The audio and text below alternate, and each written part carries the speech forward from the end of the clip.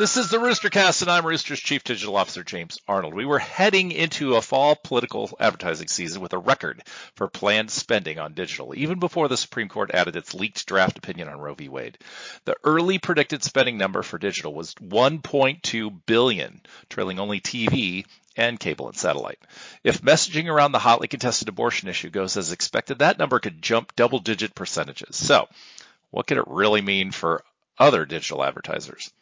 Two places where I don't see an issue are Facebook and Google. Facebook has enough hoops to jump through for political ads. Might be business as usual. Google also has some limitations, just not as much as Facebook.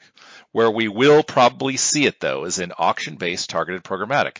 We're talking about a glut of new money supporting tightly targeted campaigns. If you happen to be auctioning against these, your costs will rise.